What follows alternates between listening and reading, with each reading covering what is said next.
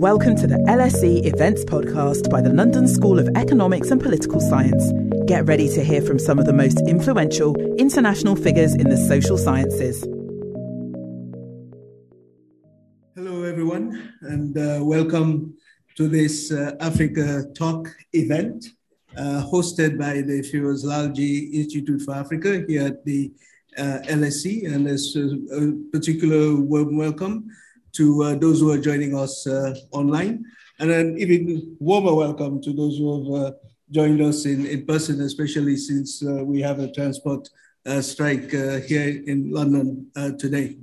My name is David Luke. I'm a professor in practice here at the Firoz Lalji Institute for Africa here at LSE. And it's my honor and privilege to chair this session of the Africa Talk today, which is on 65 years of central banking in Ghana. And we have a distinguished panel. On my right is Dr. Ernest Addison, the governor of the Central Bank of Ghana. Welcome, Dr. Addison, and we look forward to hearing from you. And on my left is Dr. Angela Lusigi, who is the UNDP resident representative in Ghana. And as I was just teasing her, she has a ringside seat on what is going on in Ghana, and especially well-placed, aside from being an economist in her own right, well-placed to give us a commentary on the subject of the talk today. We also have joining us from New York, my colleague, Professor Piroska Nagi-Mukahisi, who is a visiting professor here at the Firoz Lalji Institute for Africa. And glad to see you, Piroska. Piroska is, I'm sure you've seen all the bios. I'm not going to get into the bios, but Piroska has served for many years at the IMF and also at the European Bank for Reconstruction and Development, and has also been a former IMF mission chief for Ghana. So Piroska, I think you know the history. You know the where, as you sometimes will say, where the bodies are buried, and you know, certainly we're going to try to unearth them here this evening. Well, without further ado, I'd like to call on Dr. Addison to make his presentation, after which our two other panelists, Dr. Lusigi and Professor Nagi-Mukahisi, would respond to your presentation. So, Dr. Addison, you have the floor, and you can, yes, you can move to down there. Thank you. Well, thank you very much for that introduction. Let me first thank the London School of Economics for agreeing to host this lecture to mark the 65th anniversary of the Bank of Ghana and central banking in West Africa. Also to thank Ivor Ajimandria, who promoted this lecture as part of his book project on the central bank and the governance that shaped it. The LSE Alumni Society in Ghana, I understand, very keenly interested in this lecture.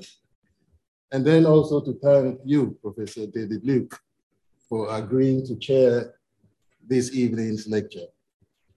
Last but not the least, to thank Professor Tim Allen, who's the director of the Firoz Lalji Institute, and then my fellow panelists, Angela Lusigi with the UNDP in Accra. And then Nagi Piroski, who used to be mission chief to Ghana when I was director of research. So we worked very closely on the Ghana program in 2007.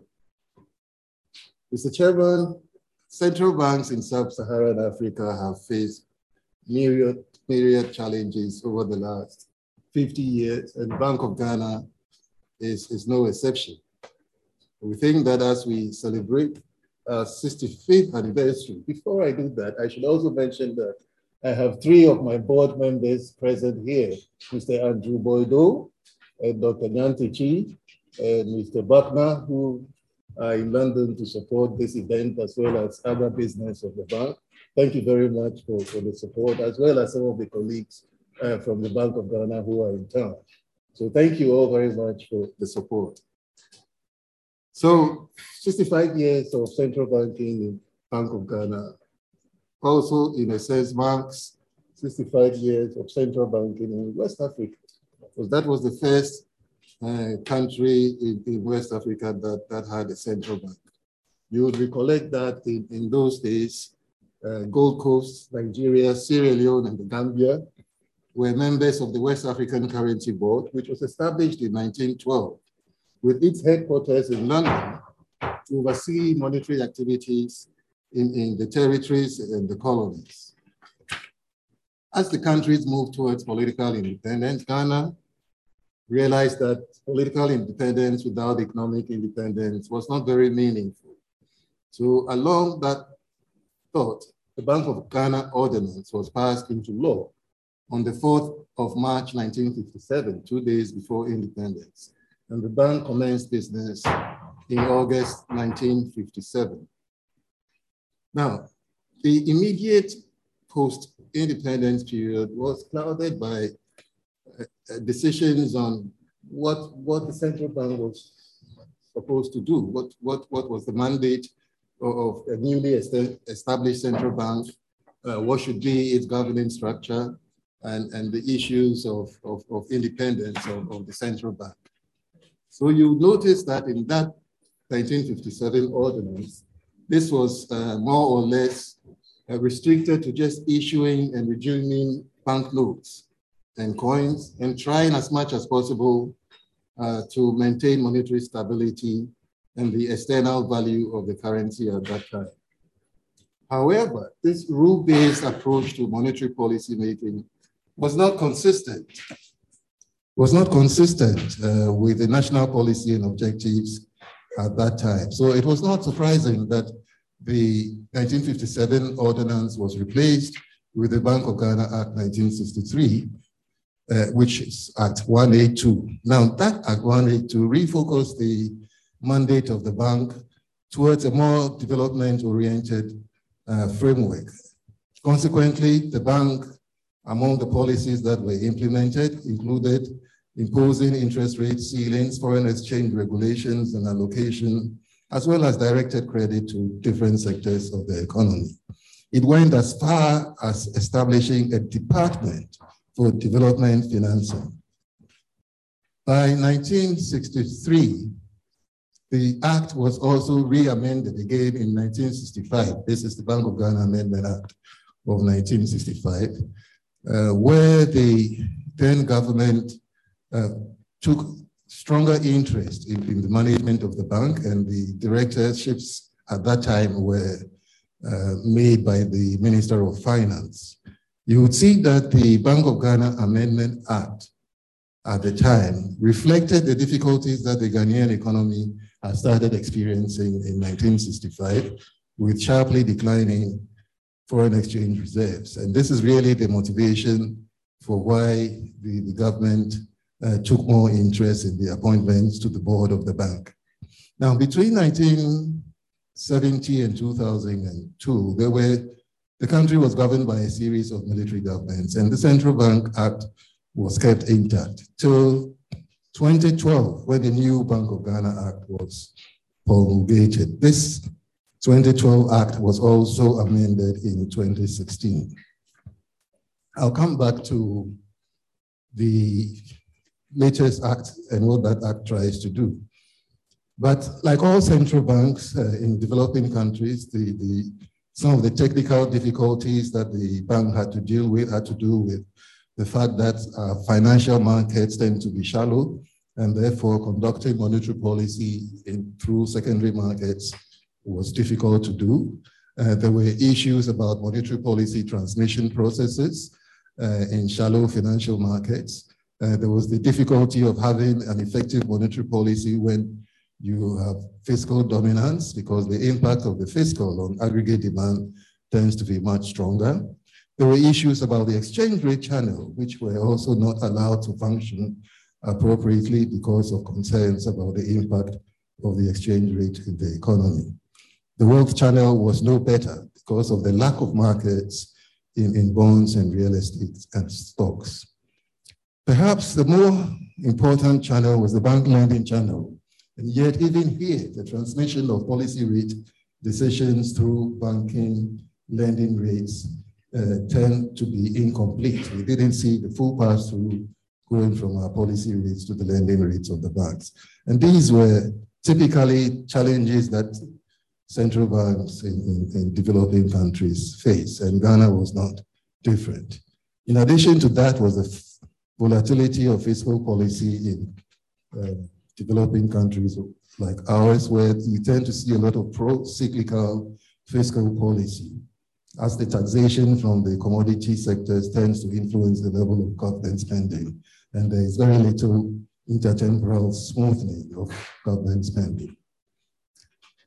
As I said, the more recent act for the Bank of Ghana was the Act 612, which marked a turning point and refocused the bank on the issue of price stability as the most important primary objective of the bank, and then also bringing in the issue of economic growth, banking systems as secondary objectives, secondary to the objective of price stability.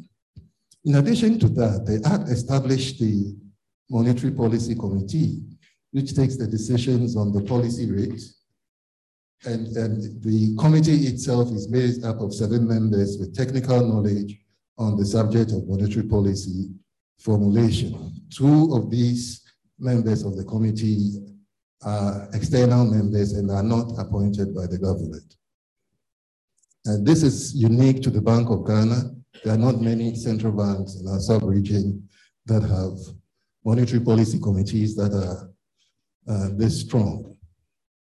Secondly, that act also provided for the operational independence of the central bank, even though the government and the bank jointly set the target for inflation. The bank has the responsibility of initiating proposals for the formulation of its policies, as well as providing the statistical data and advice needed for that. It's been said that an independence of a central bank does not mean that the central bank does not interact with the government. Indeed, our former president at the inauguration of the Monetary Policy Committee recognized the importance of well-specified mechanisms for cooperation between the bank and the government, and saying that such interaction need not compromise the bank's ability to carry out its mandate. Later on, we will discuss how this one such mechanism, the Memorandum of Understanding, allowed us to keep central bank financing out of the picture for a number of years. Now, another important factor for the Monetary Policy Committee is the challenge of communicating the central bank's decisions to investors. So we have spent quite some time to build the capacity of our staff, work with the Bank of England to effectively communicate monetary policy decisions, and then also to come up with bi-monthly press releases and press conferences, as well as publishing the data packs that summarizes key variables that forms the basis of the Monetary Policy Committee's decisions. All of these reports are published regularly after every Monetary Policy Committee meeting. The Act tackled the issue of monetary financing, as I had said earlier on, prohibiting the financing of government spending permanently. Indeed, the Act provided for just the 10% of the previous year's total revenue for financing. The amendment in 2016 sought to eliminate the central bank financing of government completely. Unfortunately, that was not very popular with the legislators in Parliament, and they refused to do that. And however, they reduced the ceiling to central bank lending to just 5% of the previous year's tax revenue. I must say that this issue of fiscal dominance has been a major factor playing out in the inflation experience of Ghana. So under the most recent ECF engagement, with the IMF. There was this conditionality on zero central bank financing. And the central bank and the Ministry of Finance signed a memorandum of understanding to stick to this zero financing. And I believe that if you look at the inflation experience over the last 3 years, between that time, 2017 up to 2019, one could see that it has been effective in keeping prices relatively low. So what are the current challenges facing the central bank? I had mentioned the issue of fiscal dominance. I don't want to go through the details of that. The issue that concern us currently, the issue of the high debt vulnerabilities and how that, in a sense, affects the behavior of governments to be able to keep within the expenditure targets. And this debt situation has been compounded since the COVID-19 pandemic hit. As you're aware, the COVID-19 pandemic came in 2020, at which time we had seen a very significant improvement in our economic performance. The growth rates were relatively high, at almost 7%. Inflation had come down. I was telling the chairman, David Luke, and the team there about the improvements that we had seen in our financial system with the increased capital buffers. Now, the COVID-19 pandemic brought up the issue of the governments and the government's role in managing the crisis.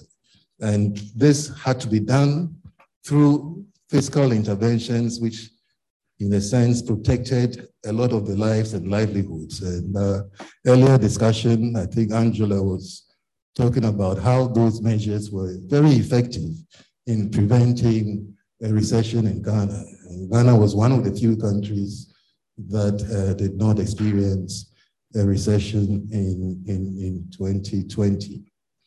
So we saw our fiscal expenditures grow significantly at that time through the accommodative conditions that were created to stabilize the economy. Since then, we have had fairly difficult times trying to access financing for the fiscal side of our economy. And that creates difficulties in terms of the sustainability of the stance. And this is really one of the issues on the broader view of what fiscal dominance is, that you could have soft fiscal dominance where you have central banks trying to maintain accommodative financial conditions to contain domestic borrowing costs. This is one of the types of fiscal dominance that you can see. And at a time that you're experiencing rising inflation, how do you manage to contain domestic borrowing costs? And also because this domestic borrowing cost eventually feeds into the issue of debt sustainability. In a situation where economic growth is weak, supportive fiscal policy can also be constrained by high public debt. And then the central bank has to play a more proactive role to support the economy through sometimes lending to private sector or troubled state institutions. What is clear from the existing literature is that the incidence of central bank lending to governments in sub-Saharan Africa has been higher than elsewhere, amounting to about 2% of GDP on average, compared to 0.5% in other jurisdictions.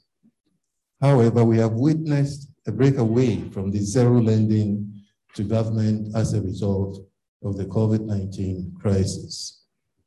Some central banks have had to lend to governments as financing gaps widened and constrained fiscal policy implementation among revenue shortfalls due to the slowdown in economic activity. An indirect form, which has also complicated the conduct of monetary policy. This is the high financing gaps and the dependence on external financing to close such high financing gaps.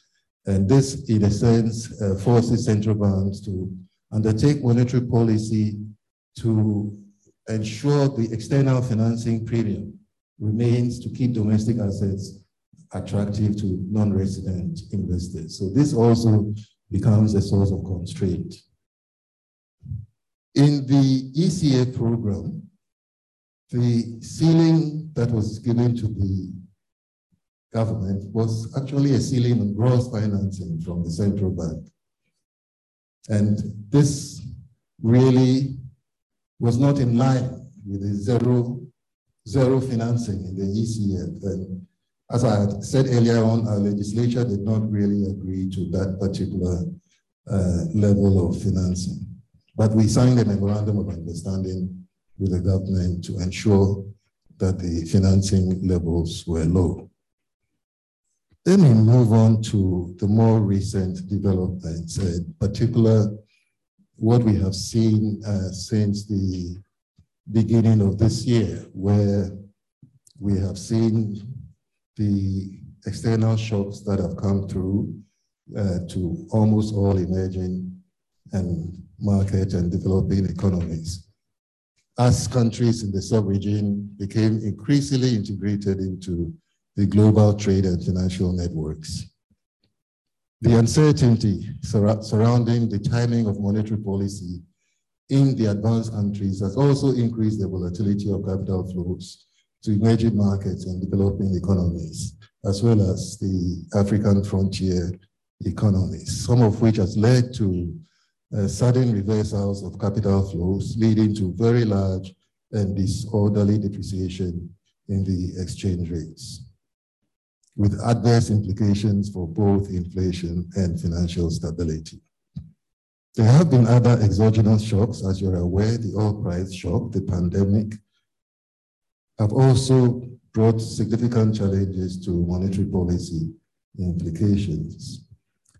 We were again discussing this issue of the supply side shocks that we have seen coming in, and I had to make the point that monetary policy does not really focus on the supply side shocks, but we are looking at the second round effects of these supply side shocks and how they affect the anchoring of long-term inflation expectations and the behavior of wage agitation. So really, this is the only reason why central banks reacted to the recent inflation spiral that we have seen. As I said, in Ghana, we saw inflation jump literally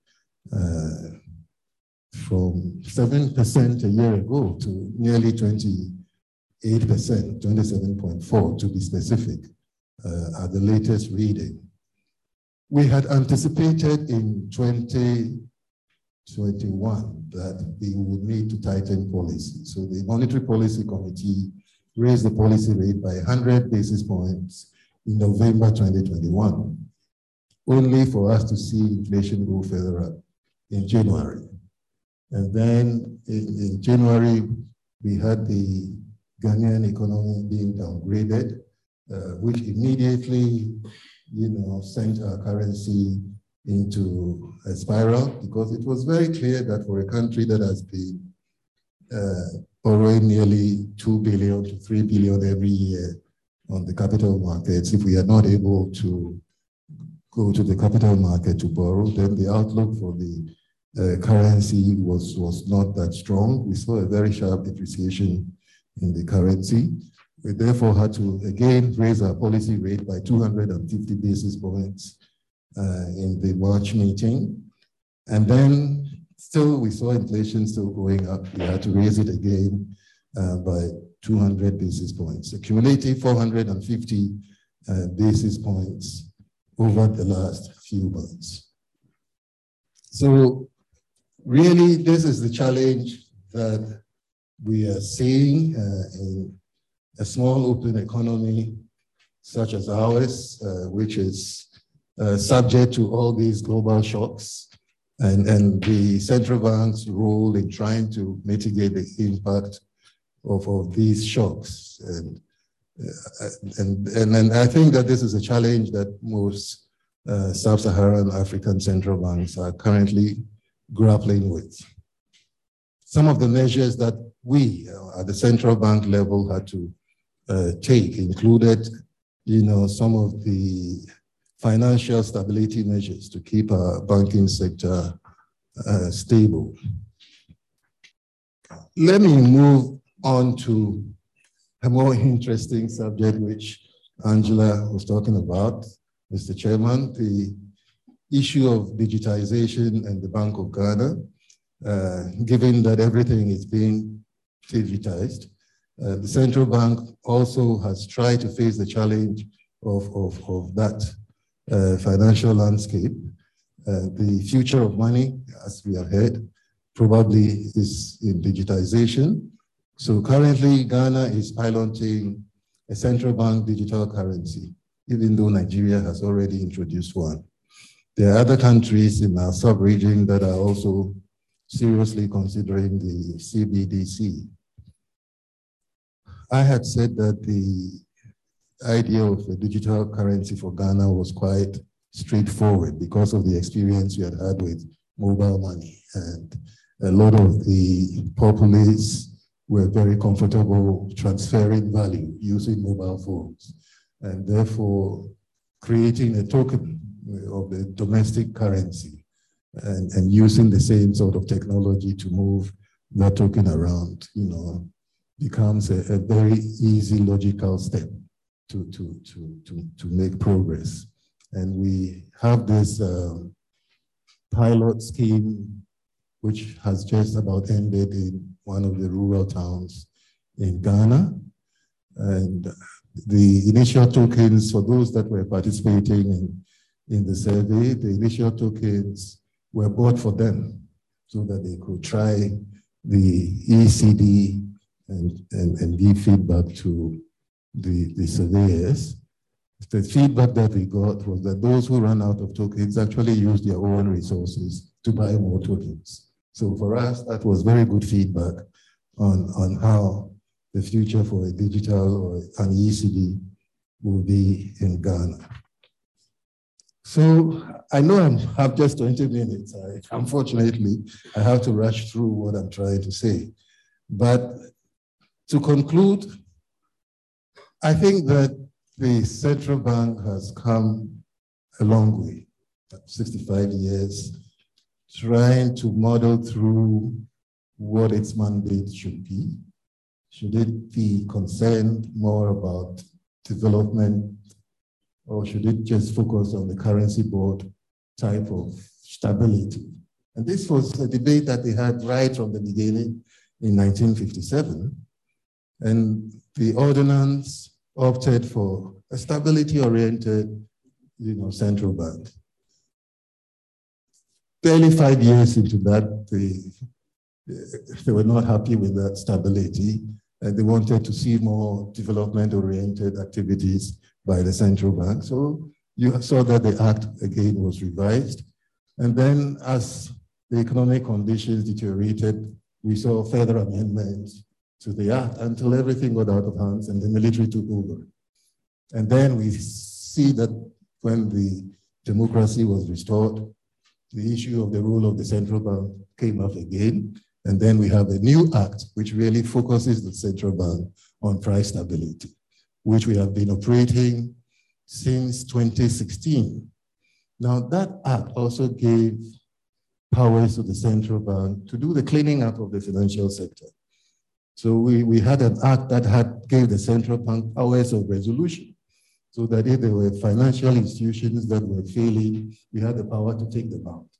So that act in 2016 has sort of strengthened the hand of the central bank. It's made it more independent in dealing with the issue of central bank financing of government. It's made it stronger to deal with the issue of weak financial institutions that are not being respecting prudential regulations. And we saw the benefits of that through the improvements in the broader economy over the 3 years or so that we were in office between 2017 and 2019. At that time, the central bank had a memorandum of understanding for zero financing of the budget. The government itself had committed itself to a ceiling of 5% deficit. And then COVID-19 broke. So what does the ceiling of 5% fiscal deficit mean? What does an MOU mean when human lives are involved? So we had to more or less jettison all these nice rule-based approaches to managing the economy, and then be a little bit more practical in trying to deal with the issues of the day. And obviously, moving away from these strict limits obviously also leads to the instability that we are seeing. A lot of it is global. It's coming from, shocks from the Fed, shocks from Russia and Ukraine, but then we also have our own underlying fiscal issues, which probably has made our situation a little bit more difficult than in other circumstances. Thank you very much, David. Thank you very much, Dr. Addison. I think you've given us a fascinating account of the evolution of central banking in Ghana, but I think in parallel, you drew the parallels to a similar evolution in other emerging economies, other developing economies. And with a few important milestones, I think you referred to the 2016 reform of the Central Bank of Ghana Act that made the central bank, as you say, operationally independent, but still, of course, part of the economic and financial policy making framework of the country, with an independent and innovative way of constituting the Monetary Policy Committee. I think that has to be said.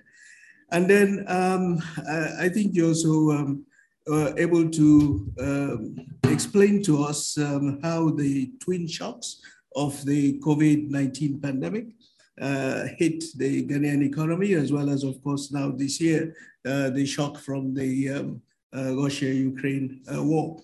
It did occur to me that if you were giving this speech in 2019, it would have been a very different speech, because you ended with this note of crisis in dealing with the fallout, as you rightly point out, the secondary effect of the supply side shock. But also high inflation now that you have to deal with, whilst at the same time trying to ensure that the economy continues to grow, so to square that circle. And then, of course, the problem with the rating, the country's rating, which has fallen as a result. So I think you've given us great insights into these issues. And as I've said, it would have been a much more celebratory atmosphere we would have had if this speech was given in 2019 rather than now in 2022. But you ended with a very important point, which I think we should all take good note of, and that is despite this current crisis, the continuing efforts to innovate, to deepen the financial system using new digital tools. And I think that's a very important thing, because what it means is that you're making the financial system open to everybody. And that is what we want to see. So thank you very much. I think so very strong insights here. We're going to come back to interrogate many of these issues. The question of fiscal dominance, I think is inevitable in a developing country context when you're also firefighting and so on, but I'm sure that others will have some insights. And also the international context. I would argue that the international system has not responded as effectively and efficiently as it could have to developing countries in these crises, but we could come back to this.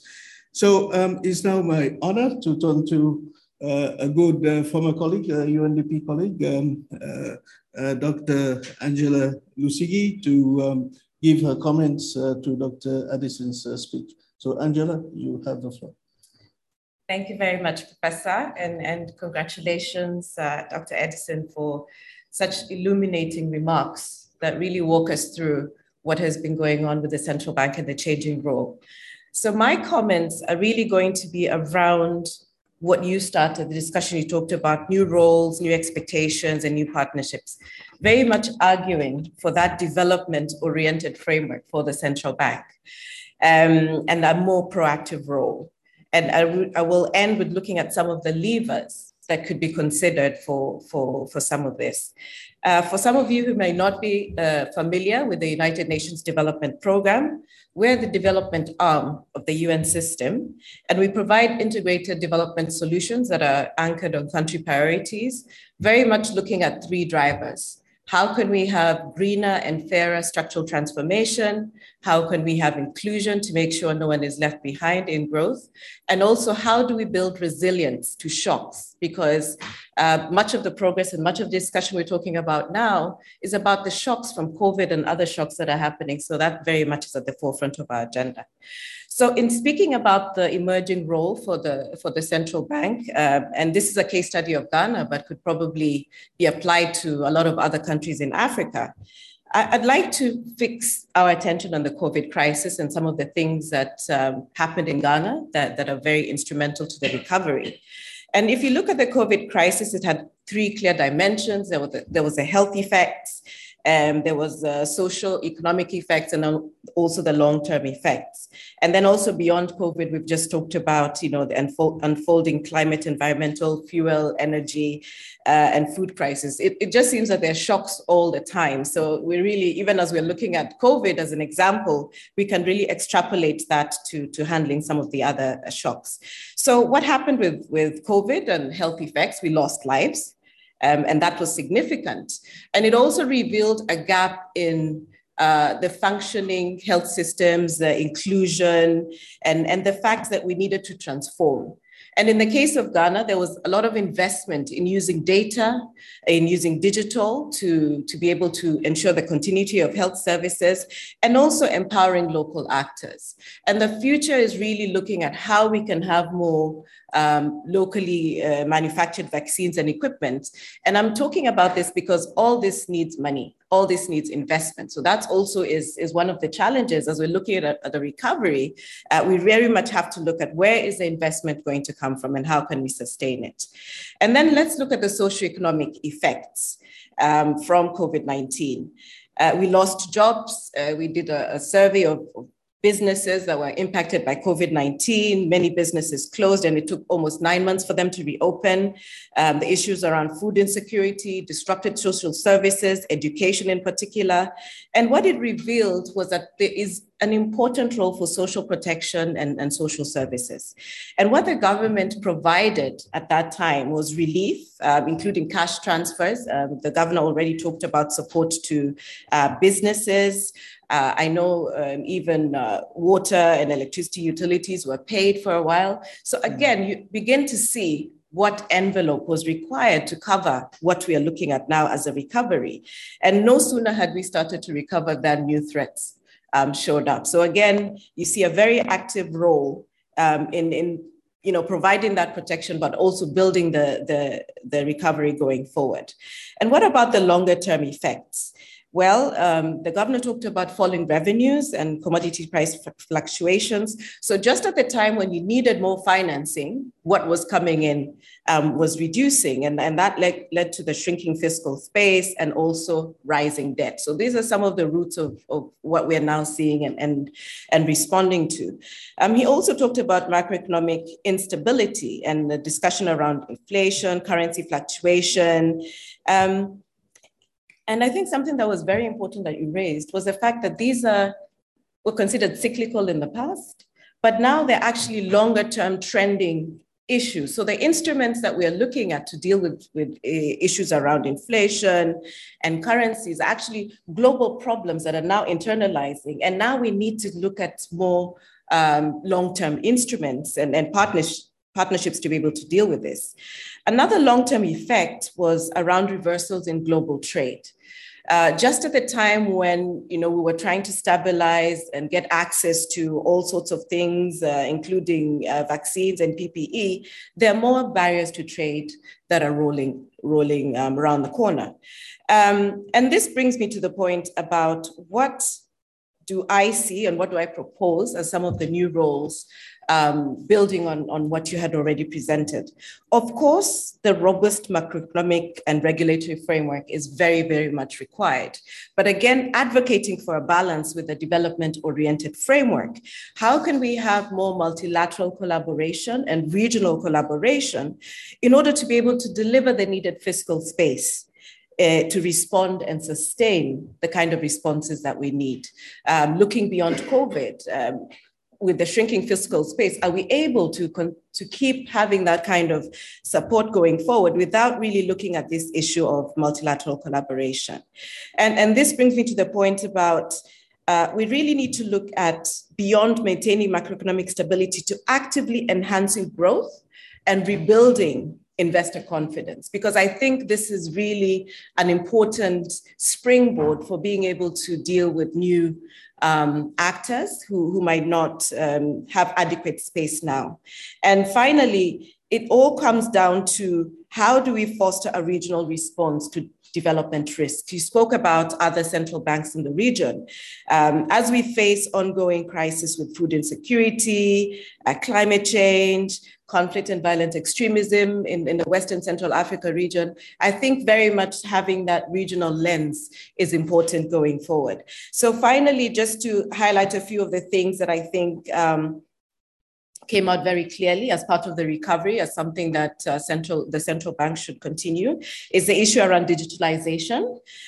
You mentioned the very important role of financial inclusion, and I like the example that you gave about digital currencies, because if you're thinking about SMEs recovering, then you'd really need to see how we can modernize service delivery and using digitalization, for instance, build on the fact that we now have digital financial identities to be able to create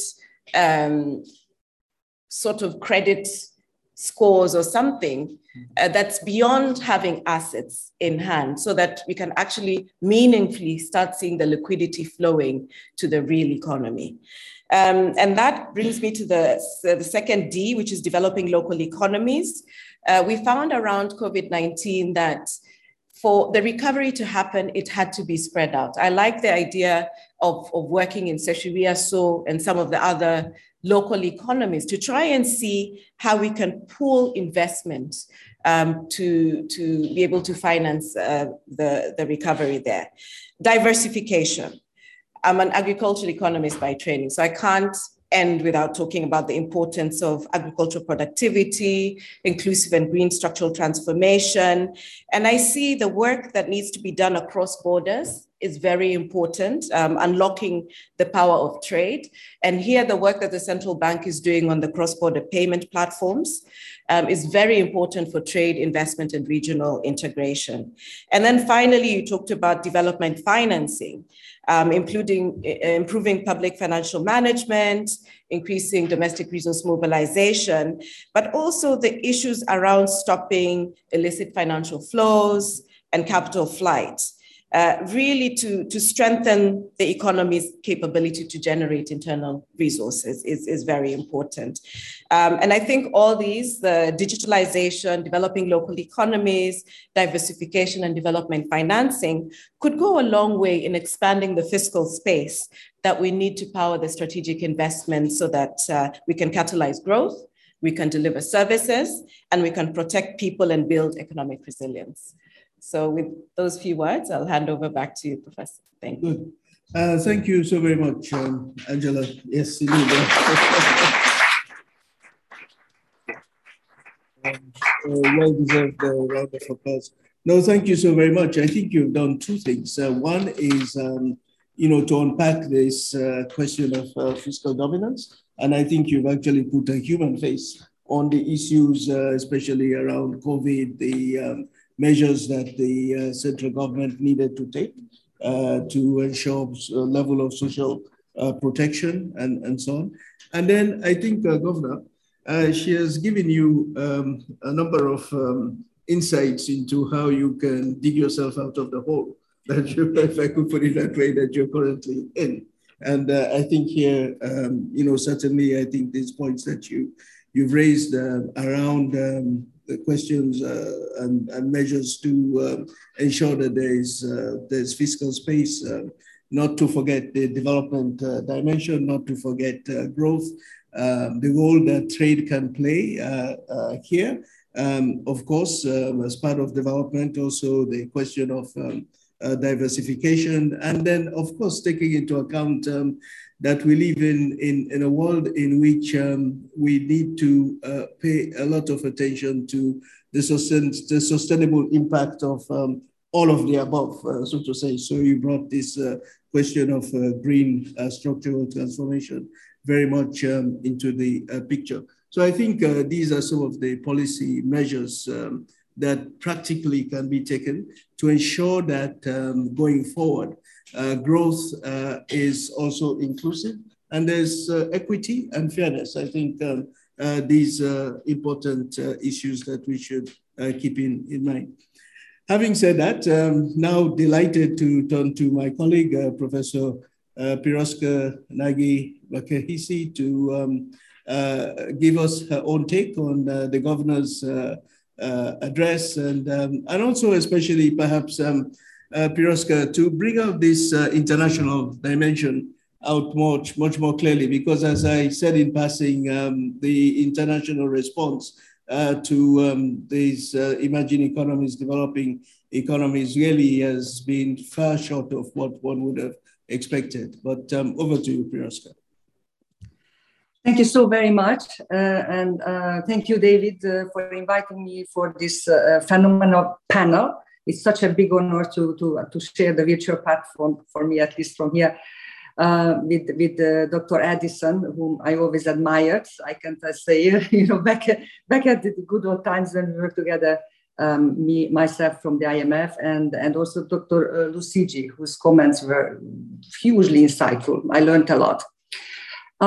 My objective here is just to complement these both sort of excellent interventions and put, as David just asked me, to put the whole thing in the whole issues more in an international perspective, maybe more in the context of what's happening in emerging markets in general, what has been happening, what are the new challenges, and in central banking in general. Before doing so, I cannot not do some appreciation, because one has to say that Ghana has been a pioneer in so many respects. Like we heard that it was the first central bank that was established in Africa, that was in Ghana.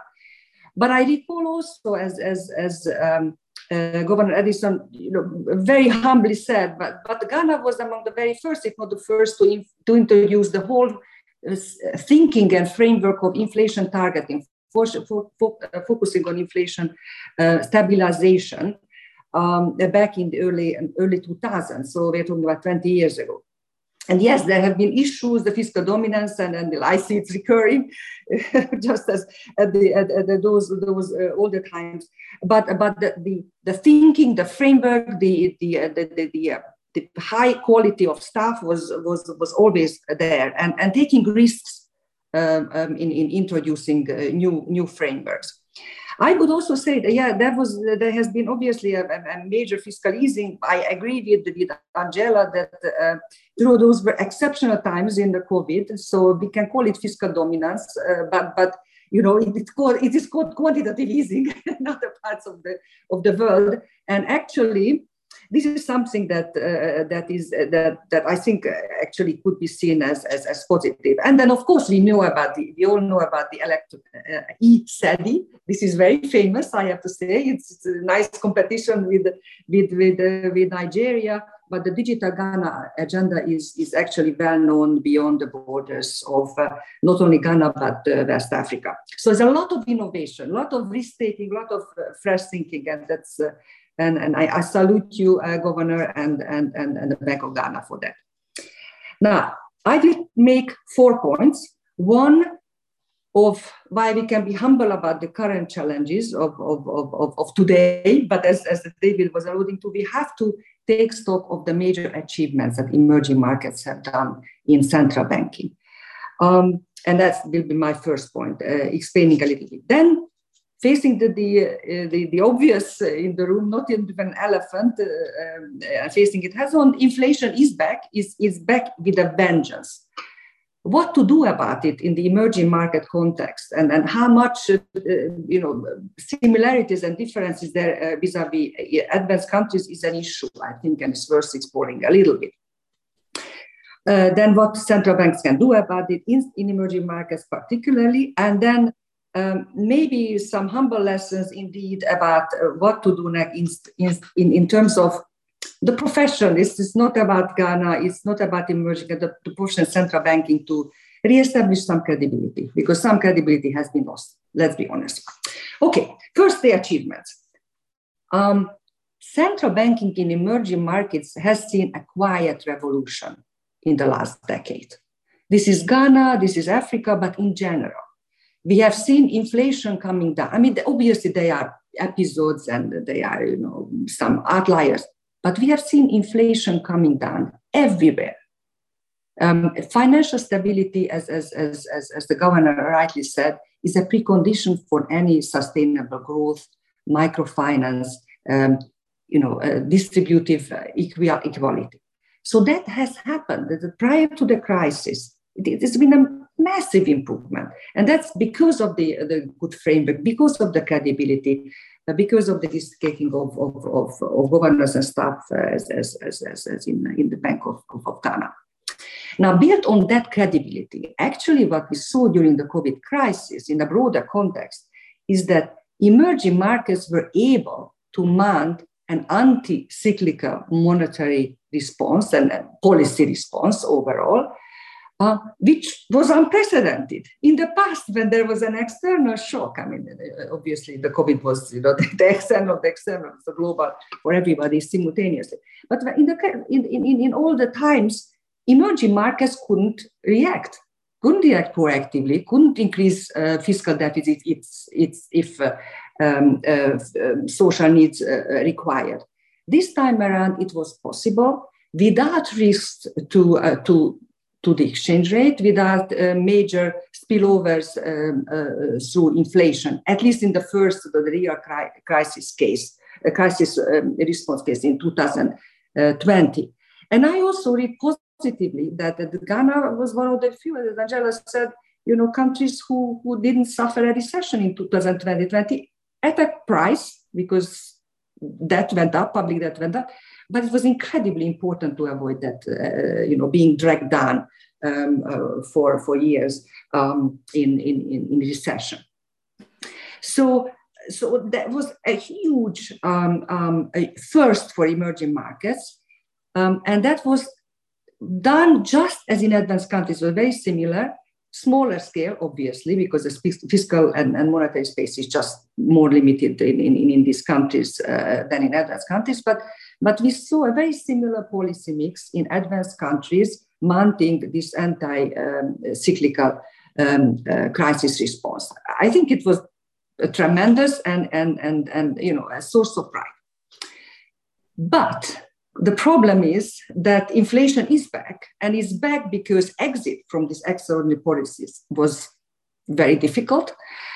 The culprits mainly have been advanced countries, the Fed and the ECB. These are the systemic central banks of our era.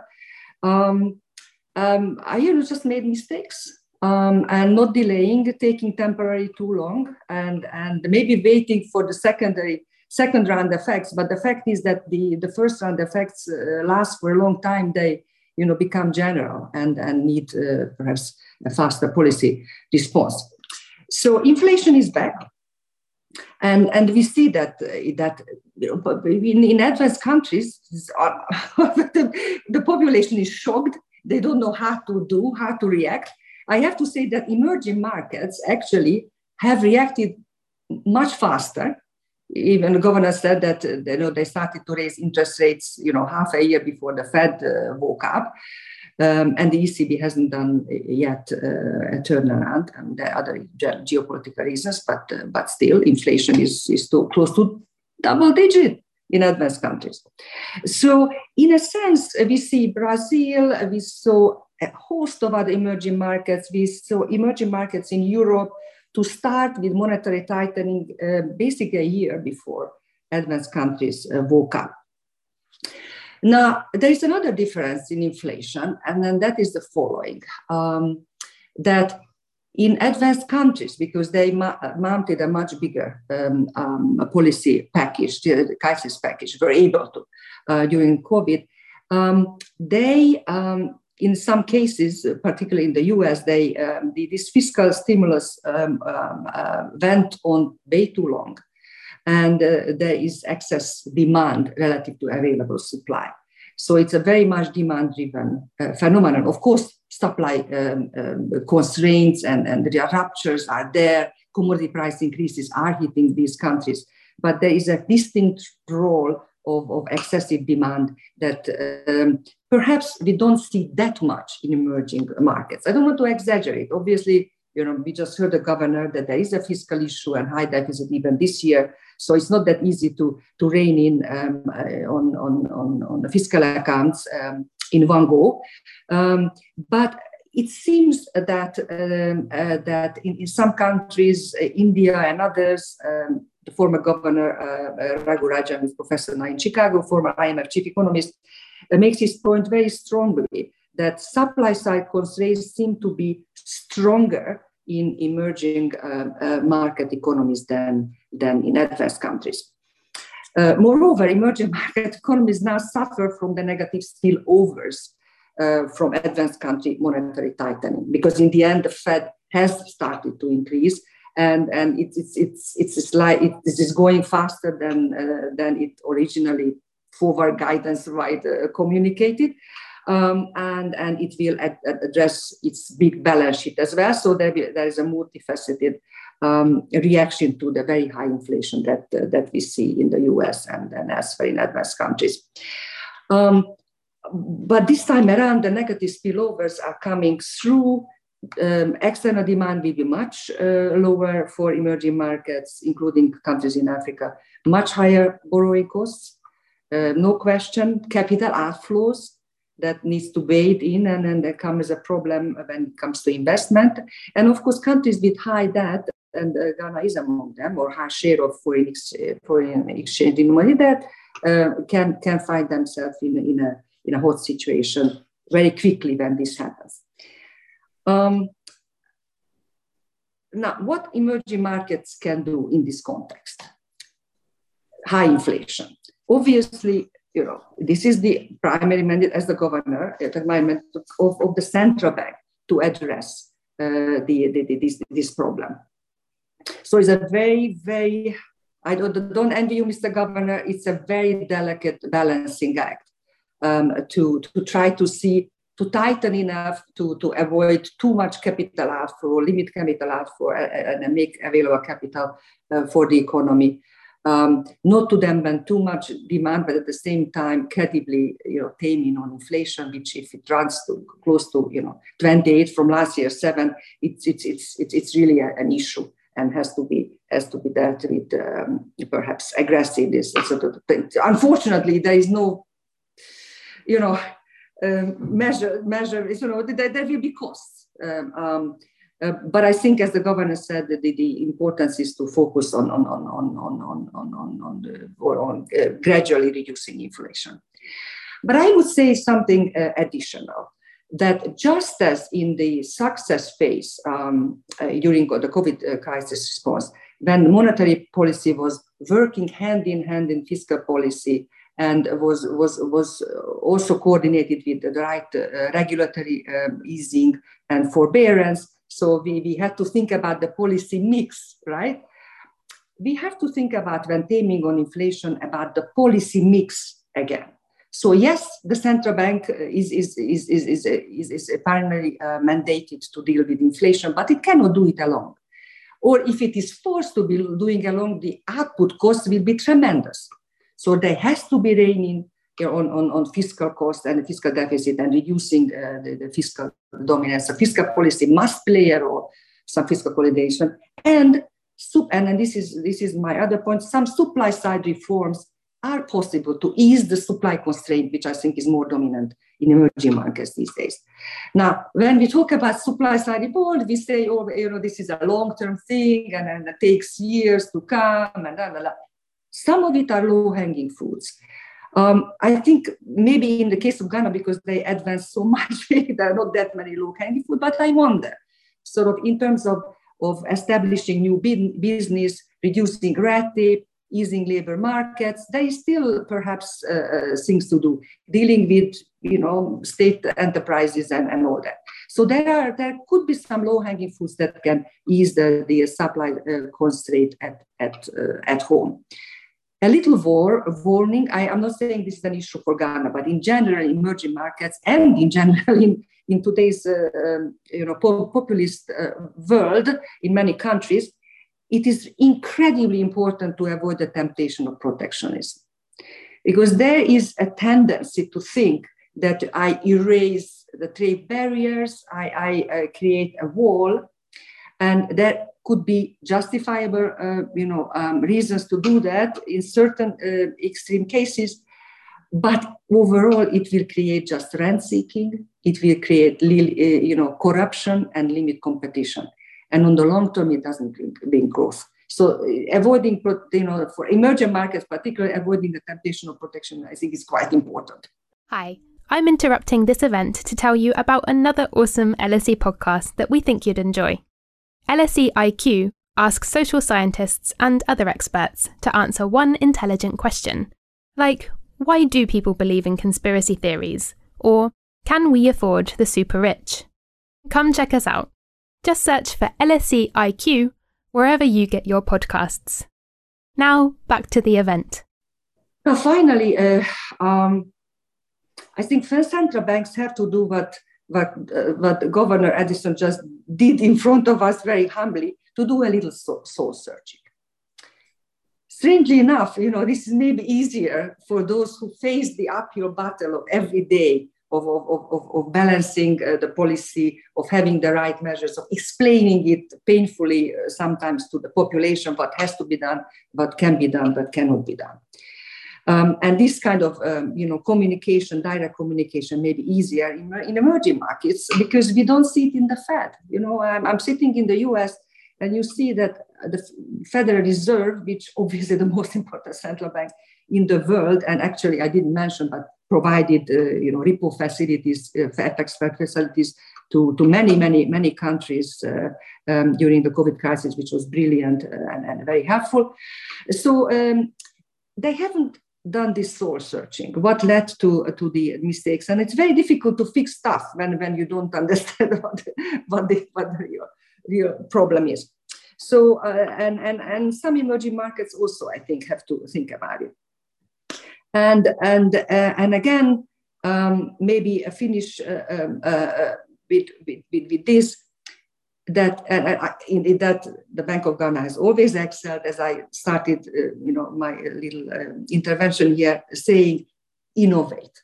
So take the example of the Bank of Ghana. Even in the most difficult times, they are not saying what I have heard from some central banks that, we're not going to introduce now. We kind of put the central bank digital currency to the back burner.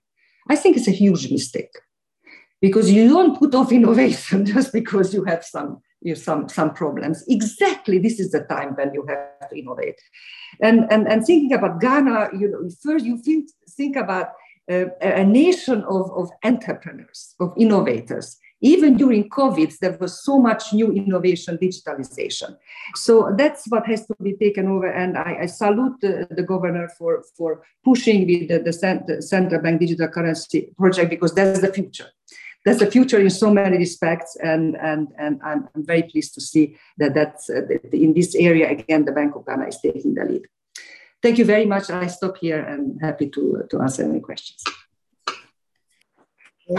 Thank you very much, Piroska. I think you put the issues in a much broader context, in an international context. And I think you rightly started off excuse me, you rightly started off by underscoring the achievements of central banking in emerging economies, developing economies during the course of this century. And I think I'd also like to underscore that. And part of that, I think Piroska also touched on this, has been the quality of the analytical work that is being done. I know your head of research is here. Many of us have had to go to your website to look at what's going on. And I have to say that very good work is being done and on that front.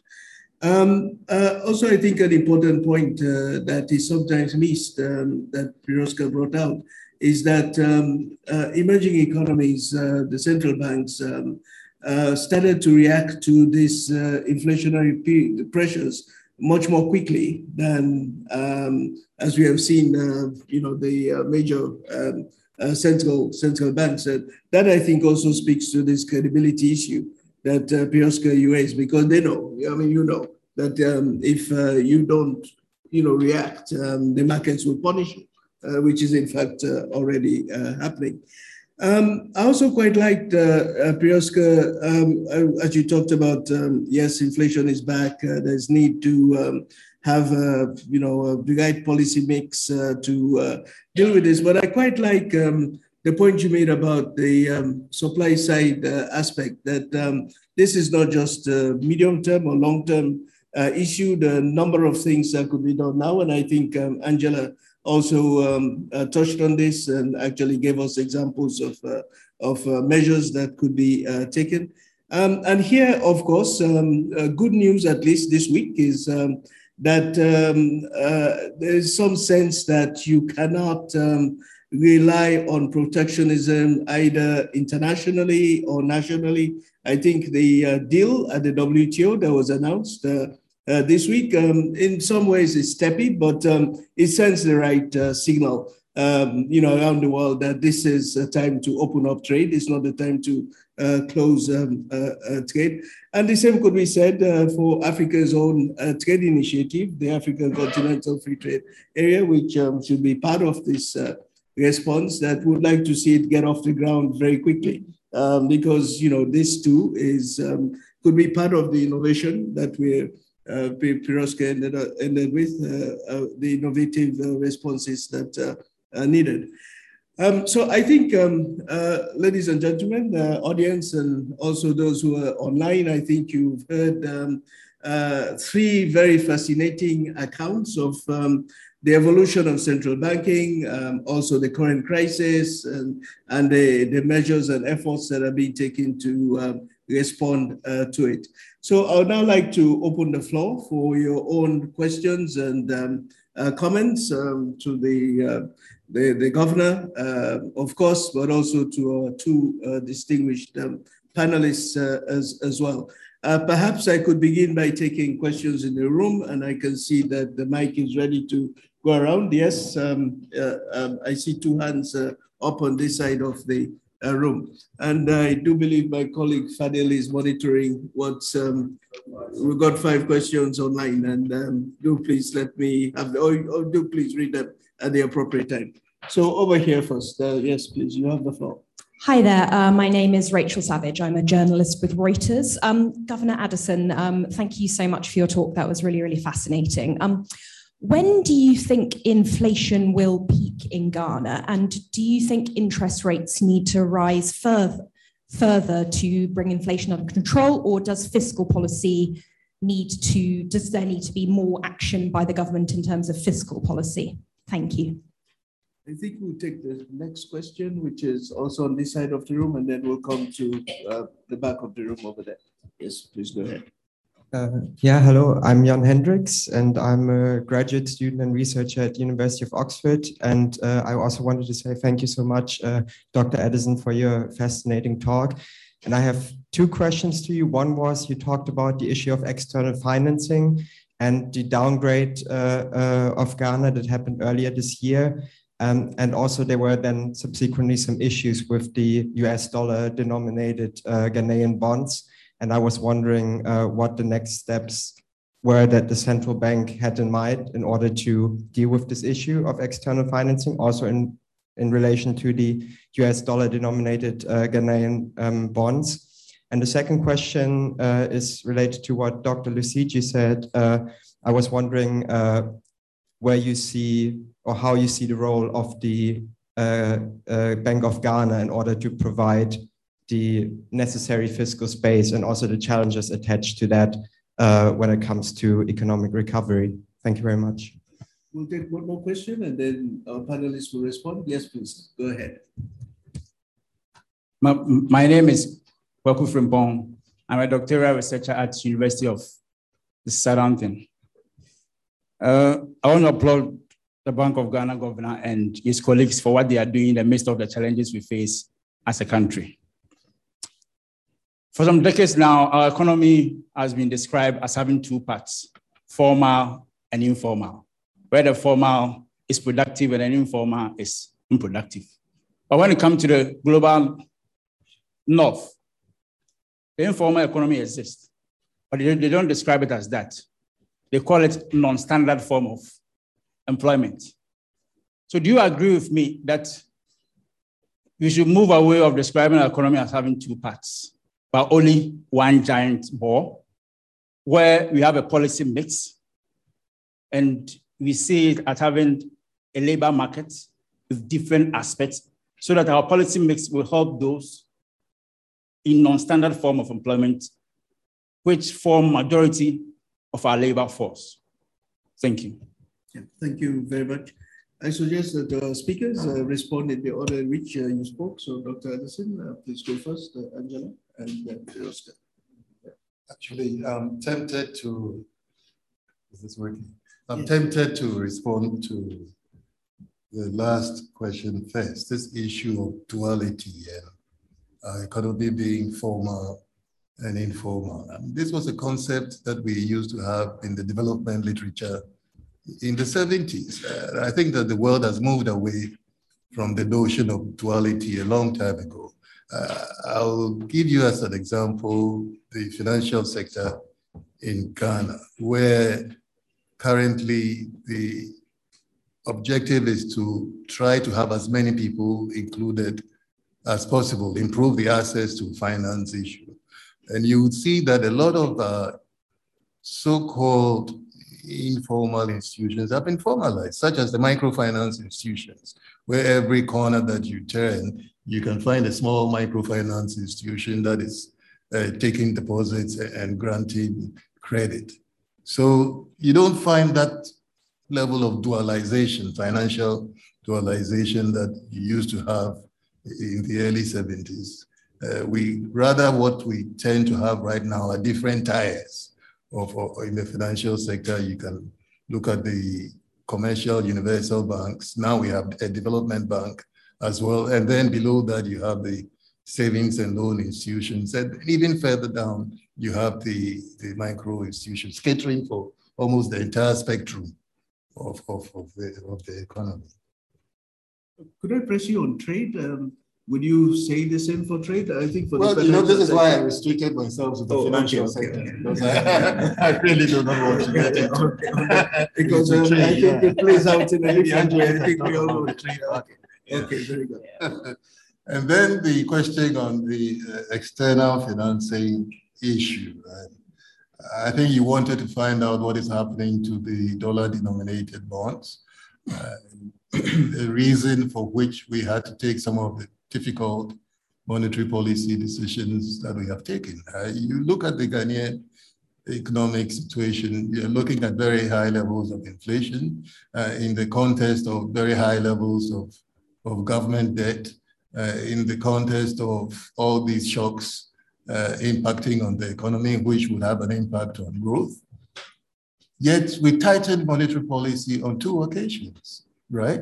And one of the reasons for doing that was to ensure that we kept, non-resident flows at home to support the domestic economy. So yes, I mean, the external financing constraint is a major factor, in our circumstances. And we are doing the best that we can to try to manage or, keep the incentives right, keeping those investor flows in the local economy.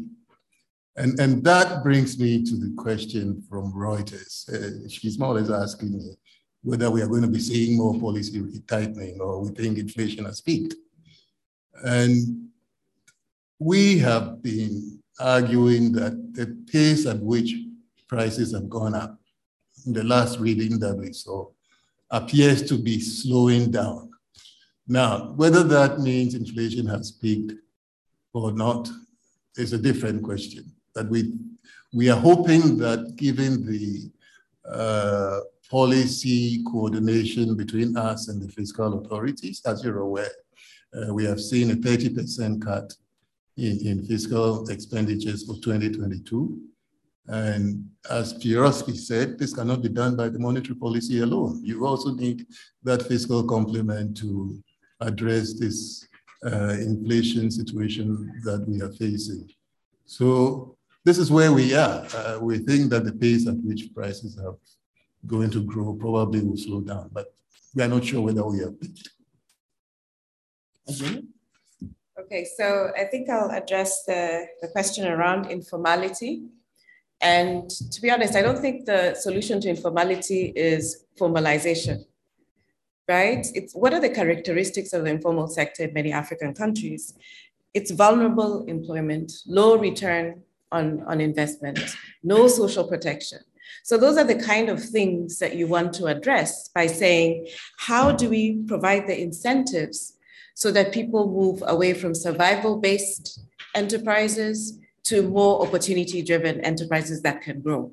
So, I don't think you can just paint it as let's keep informality or let's not keep informality, but to really look at the root issues around why we have the informal sector. And we really want to see these enterprises growing, at least the viable enterprises, because that's where we have innovation and that's where we have job creation. So I don't equate that to the gig economy in other countries, because here there's social protection, right? But there, if you don't survive, you don't survive. And we know what happened with COVID, where there was a lockdown. I mean, there was literally nothing for a while. And I think the case of Ghana is very instructive because the lockdown didn't last very long. It lasted until there were solutions and a way to go forward so that people could still be able to make a living. So I think that's my short response, but we can have a discussion after. Pieroski, would you like to also comment? These are such excellent answers. I would just underline what the governor has said, that the priority now seems to be at this level of continued external shocks, at this level of rising borrowing costs, is to focus on redressing the fiscal space.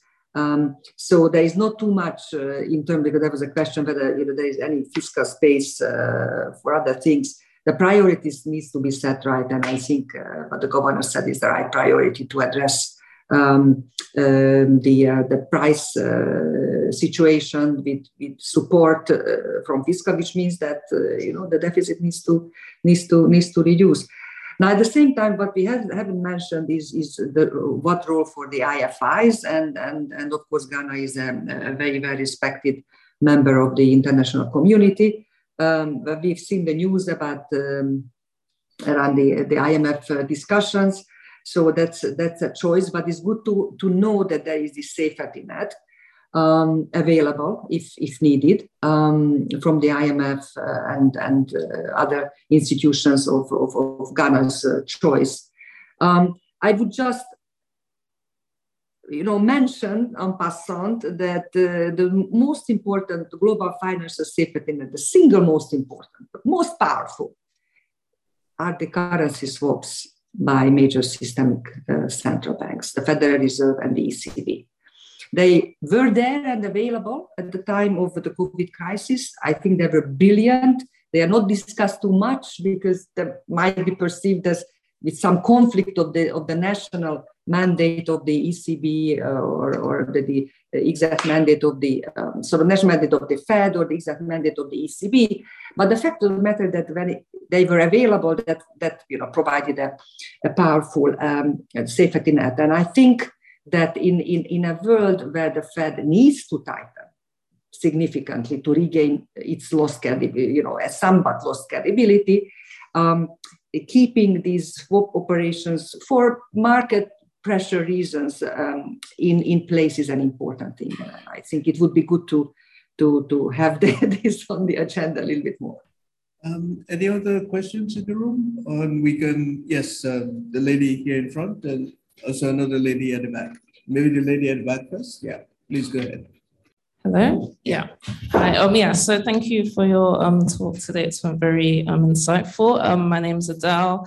I'm an alumni and I currently work in technology. So I have two questions. So my first question is just about looking to the future. We've been talking about some of the shocks that we're currently experiencing.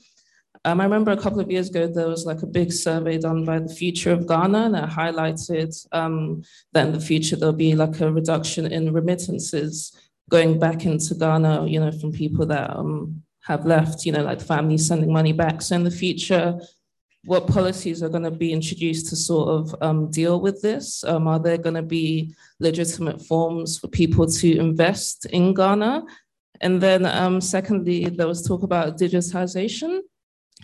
So I was just curious to know what the current challenges are and what stage in the process of digitization that Ghana is currently in.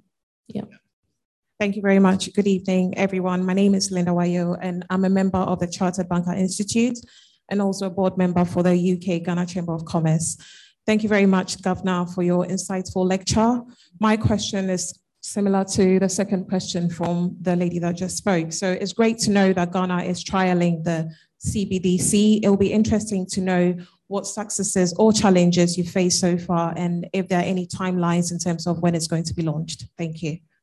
Yes, I think perhaps we could have a second round of responses and then we'll come to the questions. Go. I try to stay away from giving any timelines on the CBDC. We have a pilot running, which should be ending in the next few weeks.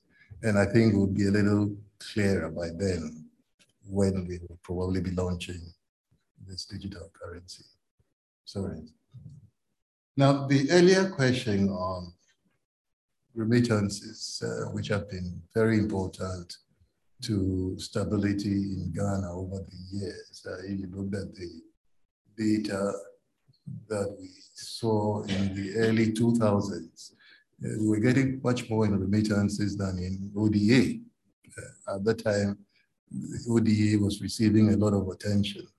So the policy really has tried to facilitate, remittance flows into Ghana.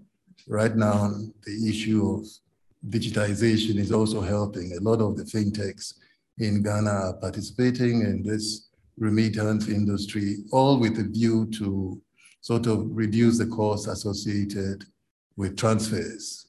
And the competition by the fintechs has really brought the transfer charges on remittances down. At the more macro level, we tried to introduce diasporan bonds.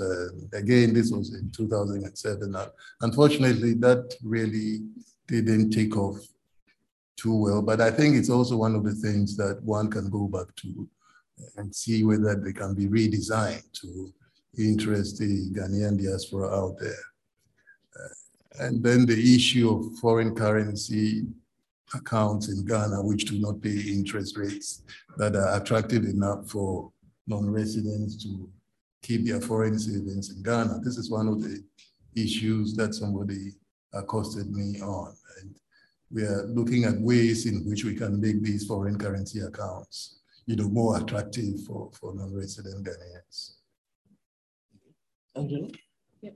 Thank you. Just a quick one on remittances.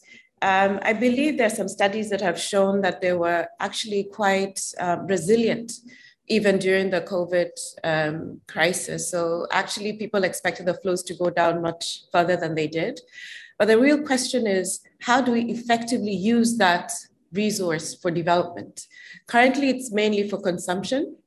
How do we package investment opportunity areas, for instance, so that people in the diaspora can be able to actually contribute to sustainable development projects? And one of the things that UNDP is doing is looking at SDG investor maps, trying to find out what are the investment opportunity areas across the country. And we've currently done it for 12 areas, and you can possibly find it on the SDG Investor platform. But that's it. I mean, we have this flow of financing.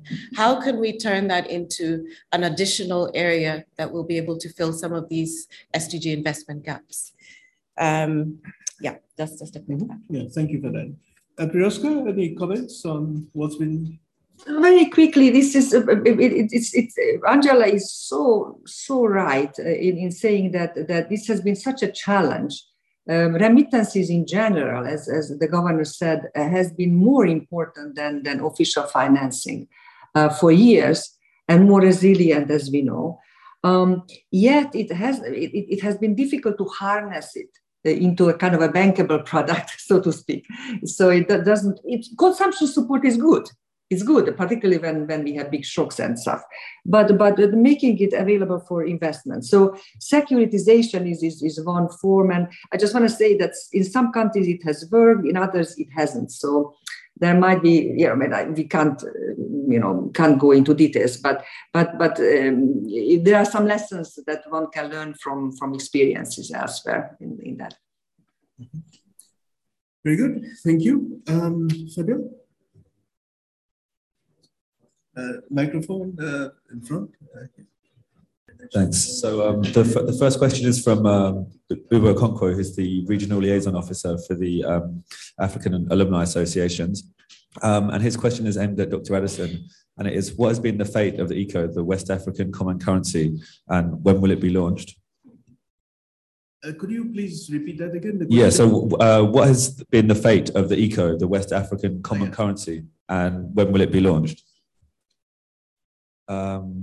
Then we have a question from Angus Chapman, an LSE alumni and researcher at IC Publications, which is, given the state of international debt markets and Ghana's external debt profile, why isn't Ghana considering a new IMF facility, and is there a fallback plan?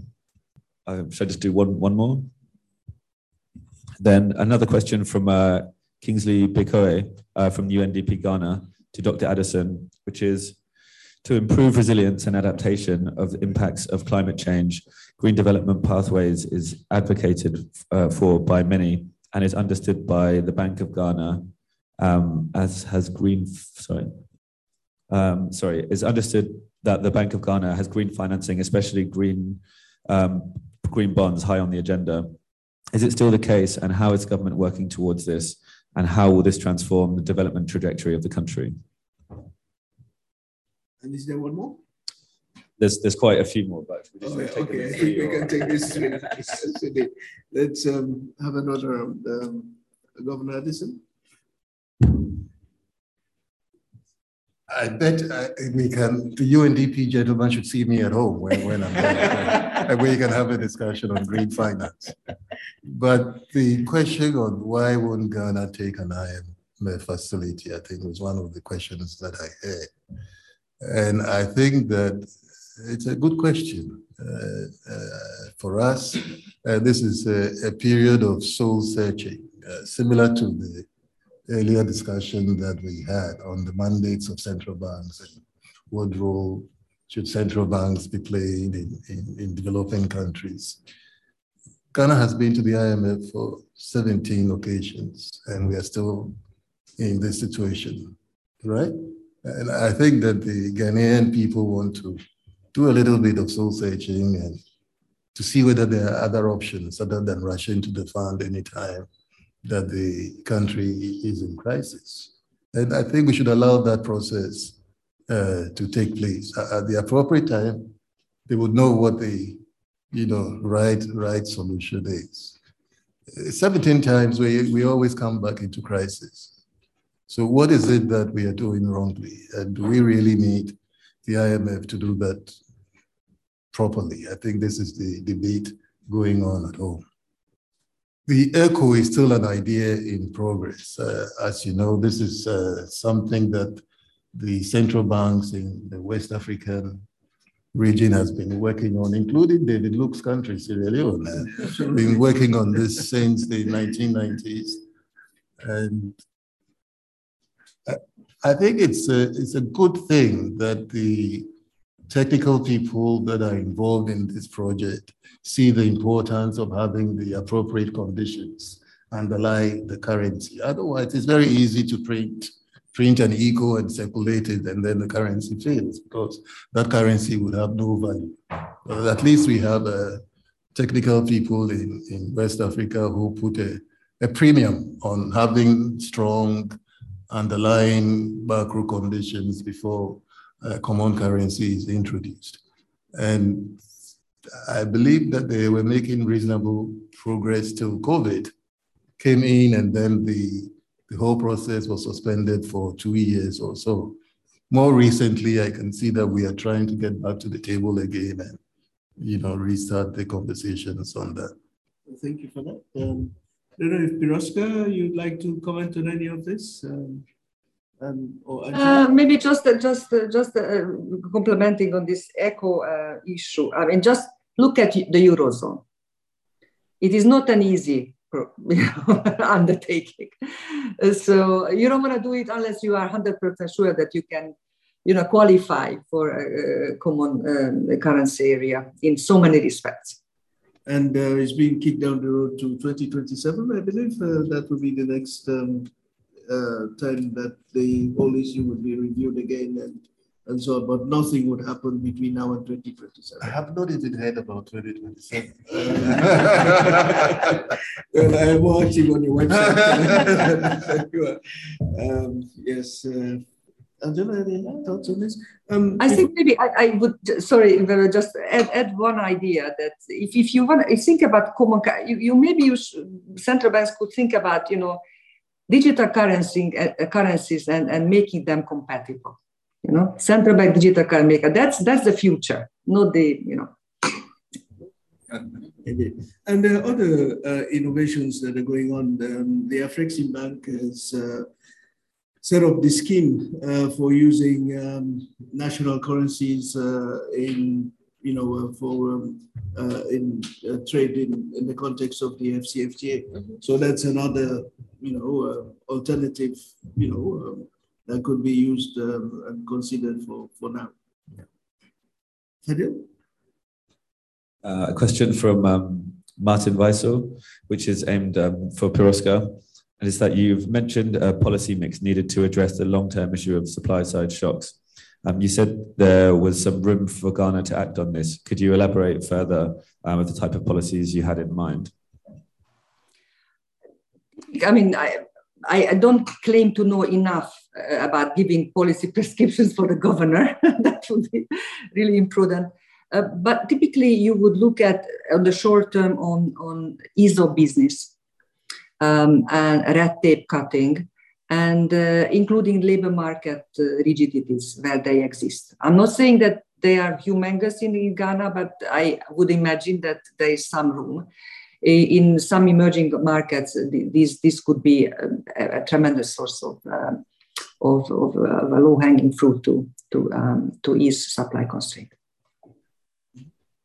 Then I have a question from Paddy Knusden, which is aimed at Dr. Addison, which is, what are some of the major lessons linked to the failure of the diaspora bonds in Ghana? And then a final question from George Otu, which is that, is it possible to create fiscal policies at the Bank of Ghana that directly incentivize youth to unlock the hidden value that goes unrealized? For example, direct monetary injections into projects that are actively unlocking hidden value in non-traditional spaces, such as global fashion or the second-hand market in Ghana. Thinking about central bank financing directly projects, I believe this was the last question that you made. And I should say that if you take the Ghana incentive system for agricultural lending, this is one of the projects that the bank had put in a lot of resources in order to provide some kind of guarantee scheme for lending by the banks to the agricultural sector. And then the issue of why the diasporan bonds did not work. I think the timing of the issuance of those bonds was also part of the problem. I mean, all of this happened at the time that there was a lot of instability, macroeconomic instability, very high inflation and exchange rates instability, and that kind of environment really makes any instrument that is of a longer duration very difficult to market. So we need to make sure that we have the right conditions before you can successfully introduce, a medium-term instrument into the market. Any other comments, Roscoe? No? Okay. Yeah. Okay. So we can wrap up. No other questions, comments from the audience here. Yeah. Anything else that you'd like to say before we? Well, again, just to say that it's a time for soul searching for everybody. And I like, the presentation made by Firouzki, because not many people tie the policy interventions that were implemented during the COVID to the current inflation crisis that we are going through. It was very fashionable at the time for central banks to be injecting liquidity, quantitative easing, government interventions. And it was as if there were no monetary implications in terms of pushing that kind of liquidity into the system and whether that kind of liquidity would impact the price level. Indeed, when the prices started going up, there was a lot of debate on whether what we were seeing was permanent or temporary. I believe the Fed initially dismissed it as a temporary development which would correct itself. And that's the reason why they did not immediately react to the inflation issue. But as you put it, we saw the uptake in the price level and reacted immediately. And we're hoping that we will continue to remain alert and also be taking in the caution that this is not a battle which only central banks will win. We need to work in coordination with other agencies, including the fiscal authorities and some of the agencies that are also working on the supply side, the importance of food production, the issue about regional cooperation and regional trading to create opportunities. Opportunities that are being presented by the African Continental Free Trade Area. As you said, this Afri-Exim payments and settlement system, it's really linking the central banks on the continent to be able to, settle interbank transactions among the countries on the continent. And they are piloting it with West Africa. Yes. So it's really the West African central banks that are currently piloting the PAPs.